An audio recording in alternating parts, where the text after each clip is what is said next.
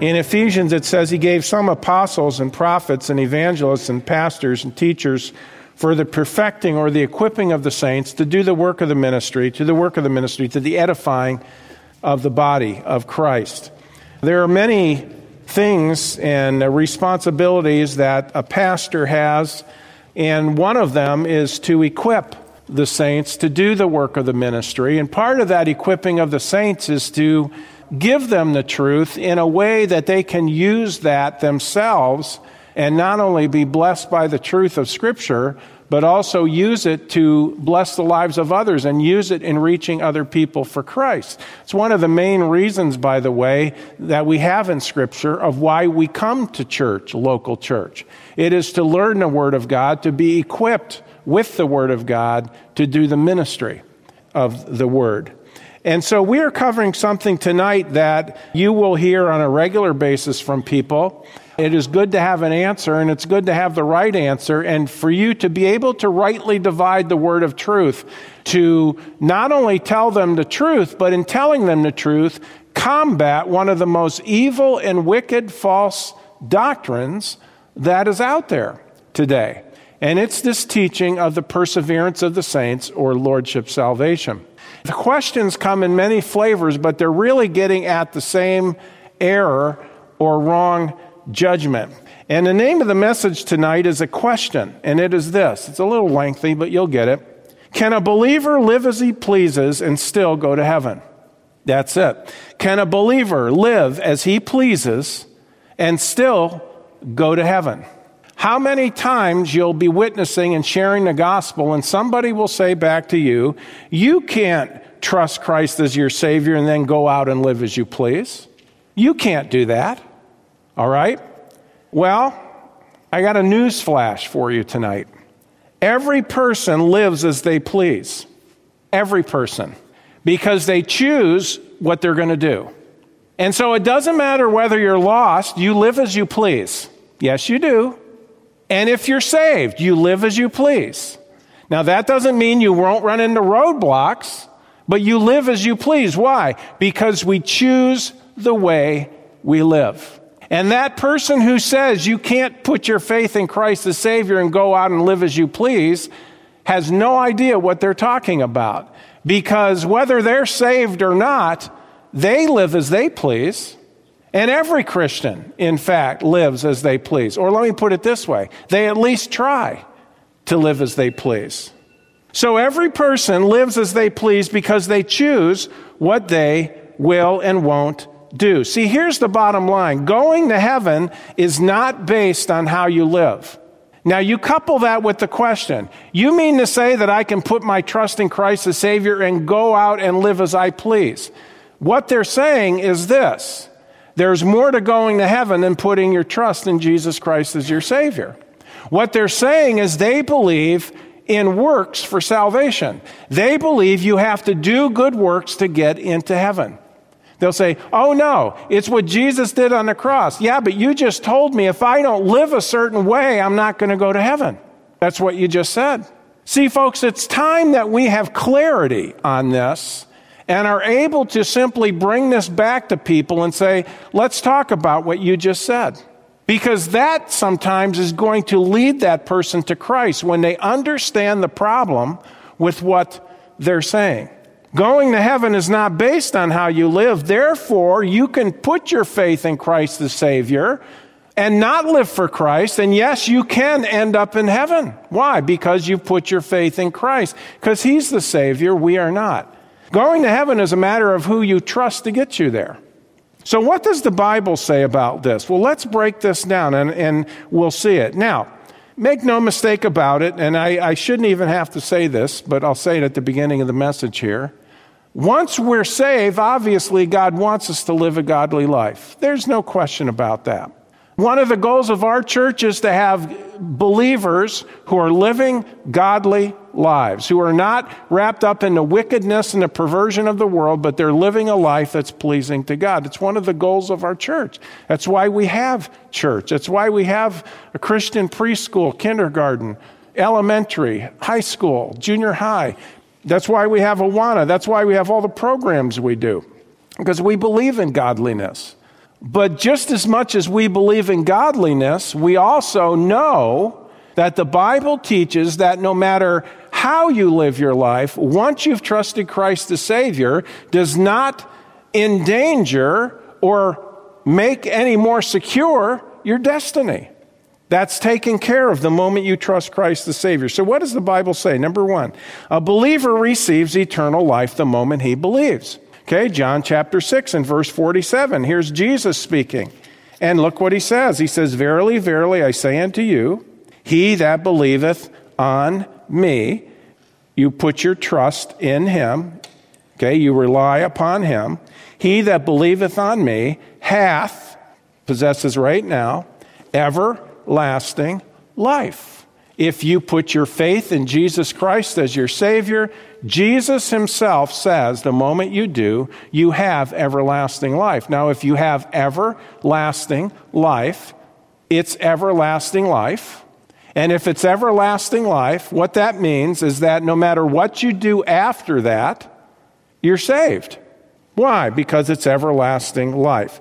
One of the newer attacks on salvation by grace is this idea that, well, it's true when you believe in Christ, you have everlasting life, but you have to keep believing to keep it.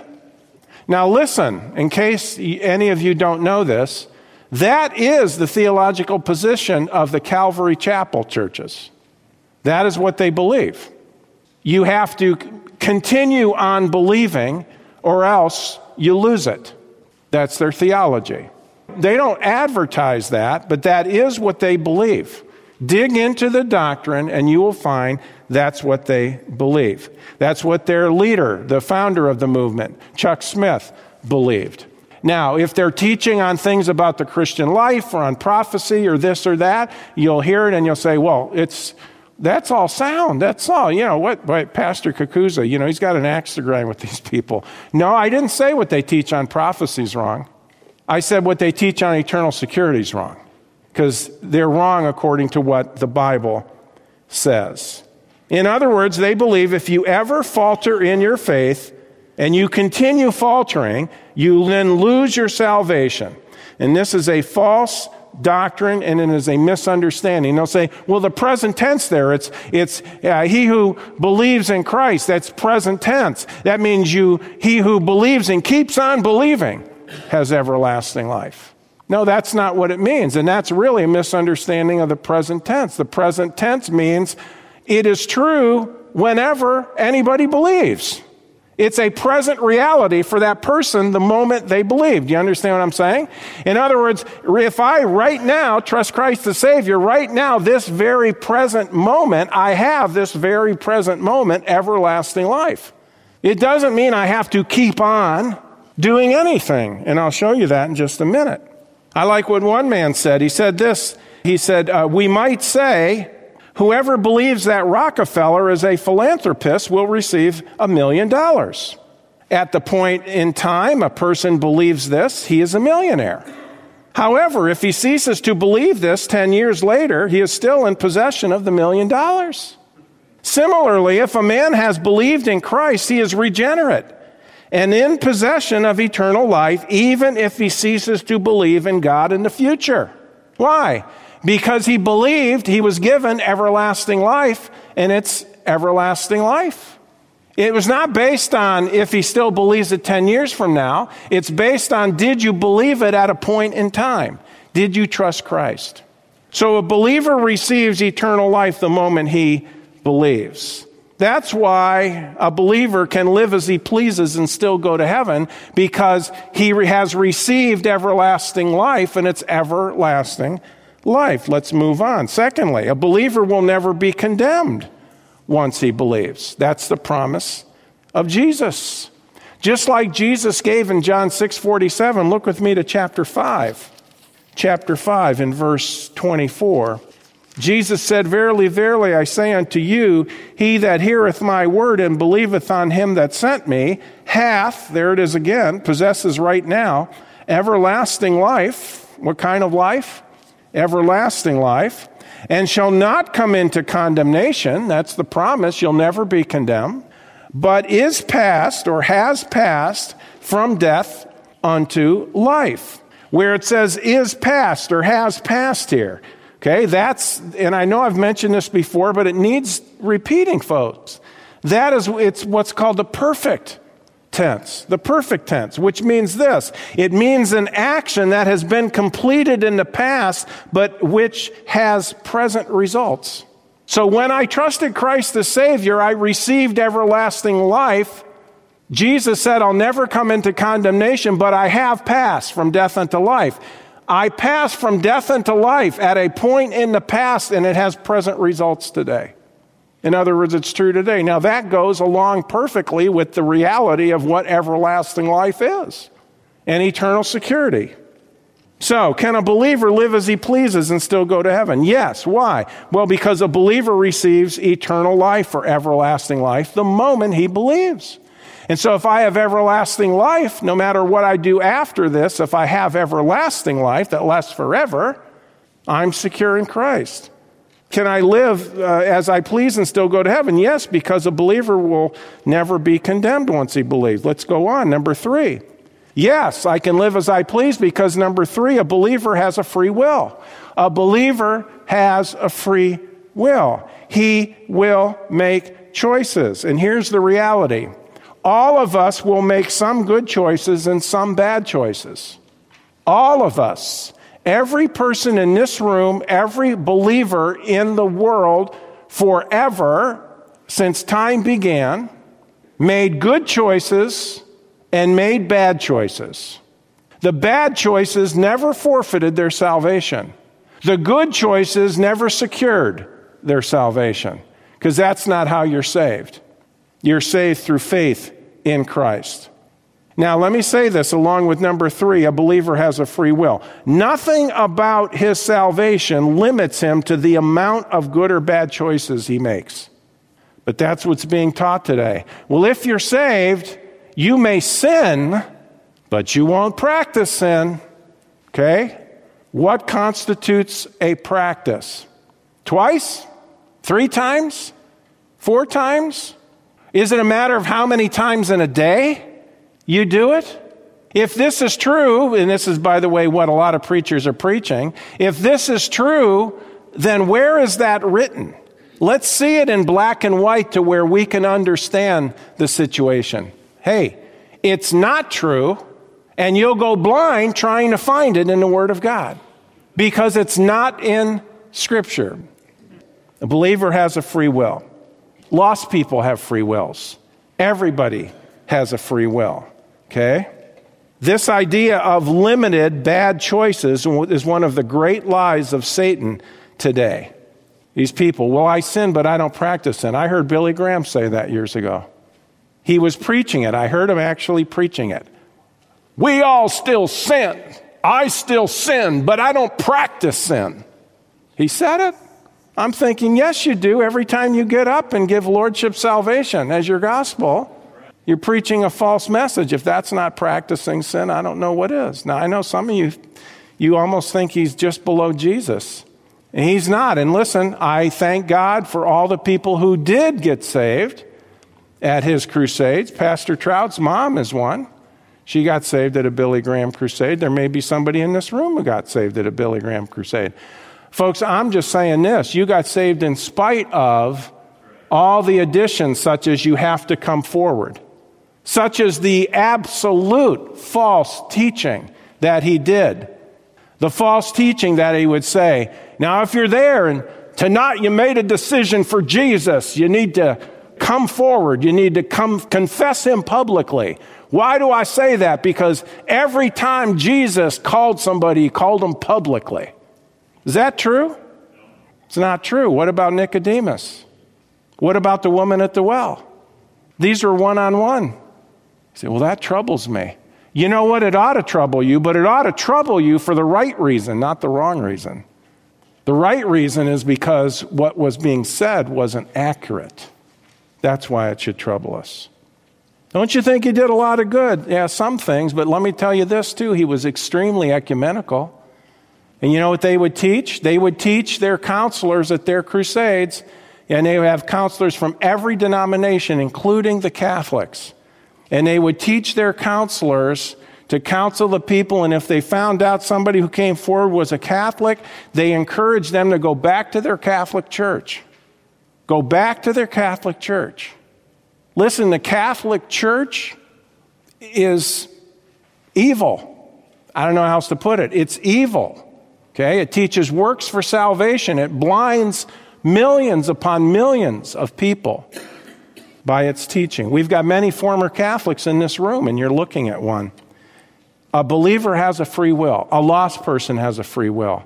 And listen, a believer, we're born into the world, we have a sin nature. When we get saved, we have a new nature. But when we get a new nature, when we get saved, this is what does right. This is what pleases God. This is the only thing that pleases God. The flesh cannot please God. Paul said, in me, that is in my flesh, dwelleth no good thing. For to will is present with me, but how to perform that which is good I find not. There's the power to do that which actually pleases God is not found in the old sin nature, but we still have the sin nature. When a Christian sins, this is the part of the Christian that sins. His new nature does not sin. He still has an old nature. That's why a Christian still sins. That's why a Christian can still practice sin. It's not good, but he can. But God wants us to live according to the new nature and strengthen, build ourselves up spiritually, grow spiritually, and be strong spiritually to where we can have victory over the old. But there are two natures. For the flesh, lust, wars against the spirit against the flesh. These are contrary the one to the other so that you cannot do the things that you would. So how do you win? Well, walk in the Spirit, and as you're doing that, you won't fulfill the lusts of the flesh. Galatians 5:16. But it's a matter of the will. Nowhere in the Bible does it say, well, when you get saved, God overtakes your will, and now you automatically live the life you should. Folks, if that was true, do you think Jesus would settle for some sin? He wouldn't settle for any sin if he had his way in our lives. He wouldn't say, well, I overtake your will and you're going to live a godly life, but some sin's okay. He would never say that. He would make us completely clean in the way we live our lives if we didn't have a will. Look with me to Deuteronomy chapter 30. What does the Bible teach about this issue of the will? Deuteronomy 30, verse 19. Look at this. I call heaven and earth to record this day against you that I have set before you life and death. Do you get the picture? Here's life. Here's death. Blessing, cursing. Therefore, choose life, that both you and thy seed may live. Listen, that's the truth of the Christian life. Once we're saved, we have everlasting life, but what does God want us to do? He wants us to choose the path of living that is going to result in blessing and not cursing. Look with me to 1 Kings 18. 1 Kings 18, verse 21. 1 Kings 18, verse 21. Here's Elijah. Came into the the people here. And it says in verse 21, and Elijah came unto all the people and said, how long halt ye between two opinions? If the Lord be God, follow him. But if Baal, then follow him. And the people answered him not a word. You know, that's kind of troubling, isn't it? Verse 21. They didn't say anything. They're struggling to make the right choice. Look with me to Joshua 24. Here's Joshua at the end of his life. Joshua 24 and verse 15. And if it seem evil unto you to serve the Lord, it's the next word, choose. Make a choice, guys. Choose you this day whom you will serve. Whether the gods which your fathers served that were on the other side of the flood, or the gods of the Amorites in whose land ye dwell. But as for me and my house, we will serve the Lord. That's our choice. Our choice is to serve the Lord. So, can a person put their faith in Christ the Savior and live any way they please? Yes. Why? Because they do. They make choices. Well, let's move on. Not only Does a believer have free will? Number 4, a believer who chooses to live in rebellion will suffer the consequences of that.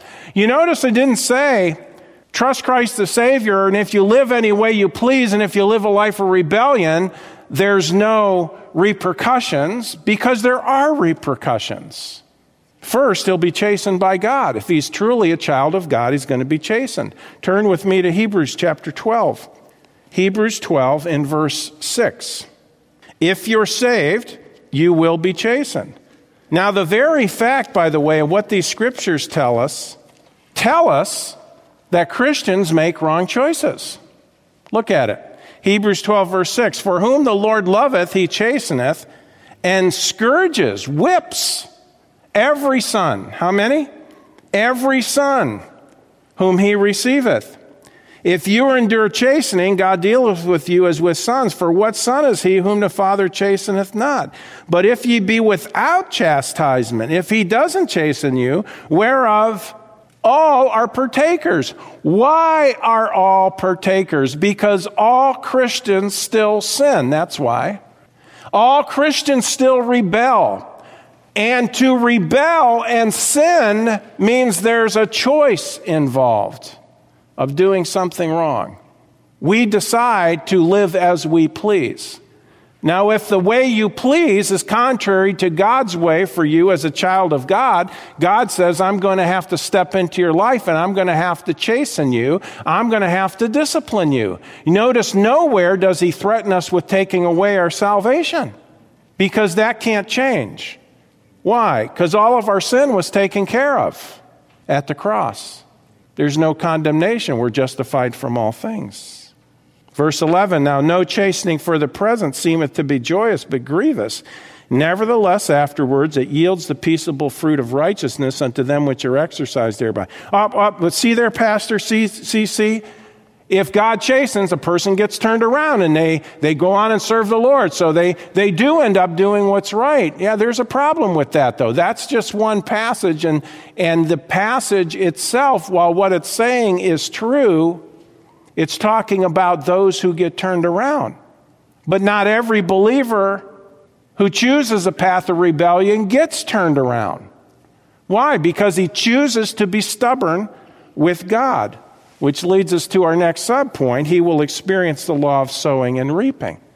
He will experience the law of sowing and reaping. Galatians chapter 6, in verses 7 through 9, it says, be not deceived. God is not mocked. For whatsoever a man soweth, that shall he also reap. For he who sows to his flesh shall of the flesh reap corruption. He who sows to the Spirit shall of the Spirit reap life everlasting. In other words, the blessings that come from within your salvation. And let us not be weary in well-doing, for in due season we shall reap, if we faint not. One of the Patch the Pirate. Great songs. You reap what you sow, you get what you grow. One man put it this way, be careful what you put in the sack. It's what you'll take out. Go to the grocery store. I'm sorry, I still like the bags, the paper bags. I know plastic is easy and all of that. I still like the paper bags, maybe because I worked my way through Bible college doing paper bags. But there's just something about a well-bagged bag of groceries. Get the cans in there just right, and then the vegetables and this thing and that thing, and they're just right. They're not sitting in the bag just kind of just like plastic. Plastic is chaos. It's chaos. But when you bag right and everything is neat and orderly, that's the way it's supposed to be done. Be careful what you put in a sack, because that's what you're going to get out. Said all that to say that. What you put in that brown bag, you get home, that's what you're going to take out of the brown bag. It's the same way in the Christian life. What you put into your life is what you're going to get out of your life, okay? Let me give you another one on this. This is all under number 4. A believer who chooses to live in rebellion will suffer the consequences. The one who chooses to live in rebellion, not only will he experience the law of sowing and reaping, he also could be taken to heaven prematurely. This is the Christian who will not submit to their heavenly Father. Notice God does not send them to hell. What he does is he takes them to heaven. Is that not salvation by grace? It's grace. It's grace. They don't deserve heaven, but we're not saved by deserving it. We're saved by what Christ did on the cross. 1 Corinthians 11:27, whosoever shall eat this bread, drink of this cup of the Lord unworthily, shall be guilty of the body and blood of the Lord. But let a man examine himself, and so let him eat of that bread and drink of his cup. For he that eateth and drinketh unworthily eateth and drinketh damnation to himself, judgment, not discerning the Lord's body. For this cause many are weak and sickly among you, and many sleep. Many sleep. People in the Corinthian church would not respond to the chastening of God. Some of them were sickly, and maybe some of them did respond to that, but others would not. They were still in rebellion. They wouldn't change, and God says, okay, I'm taking your life. I'm bringing you home early. Did that forfeit their salvation? It did not forfeit their salvation. But him taking them home was based on their choice and the choices they were making in their lives. So, can a believer put his faith in Christ and live as he pleases? Yes, but it doesn't mean there aren't consequences to the choices we make. And lastly tonight, he will lose out at the judgment seat of Christ. If he does put his faith in Christ and he lives as he pleases in the sense of making the wrong choices, one of the detrimental things is he will lose out at the judgment seat of Christ. He will not get the reward that God wanted him to have. 1 Corinthians chapter 11, if you turn there with me, verse 11, 1 Corinthians 3, 1 Corinthians 3, verse 11.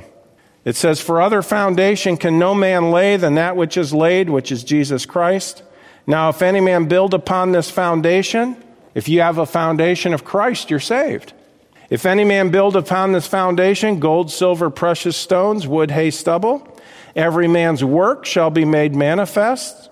For the day shall declare it, because it shall be revealed by fire, and the fire shall try not every man's soul, every man's work, what he's done in his life. Not whether he's trusted Christ as Savior. He wouldn't be standing at the judgment seat of Christ if he was not already saved. He has Christ as his foundation. If any man's work abide, which he hath built thereupon, he shall receive a reward.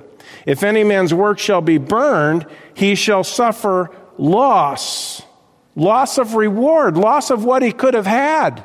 Loss of the blessings God wanted him to have. Loss of the honor God wanted him to have. He shall suffer loss, but he himself shall be saved. Do you see it? Yet so as by fire. Let's say your entire life of works was burned up at the judgment seat of Christ. Guess what's left? You're left because you're not saved by works. You're either rewarded or you experience the loss of what you could have had, depending on your choices. So, for the believer, the answer is to choose to live as God would have you to, seeing there are so many benefits to it. But it's up to you. Can a believer, once he's trusted Christ as Savior, can a believer live as he pleases? Yes, everyone does, including you and including me. If my life as a believer was to end in failure, it is because I chose to have it end that way. It wasn't God's will for me. But I can make that choice, as stupid as it would be, as foolish as it would be. Let's make the right choices, okay? Well, friends, that concludes this edition of Voice of Assurance. Thanks so much for listening, and would you share this ministry with a friend? To contact us or learn more about our ministry, please visit www.northlandchurch.com. Your prayers and support for this ministry are greatly appreciated. Thank you so much, and God bless you.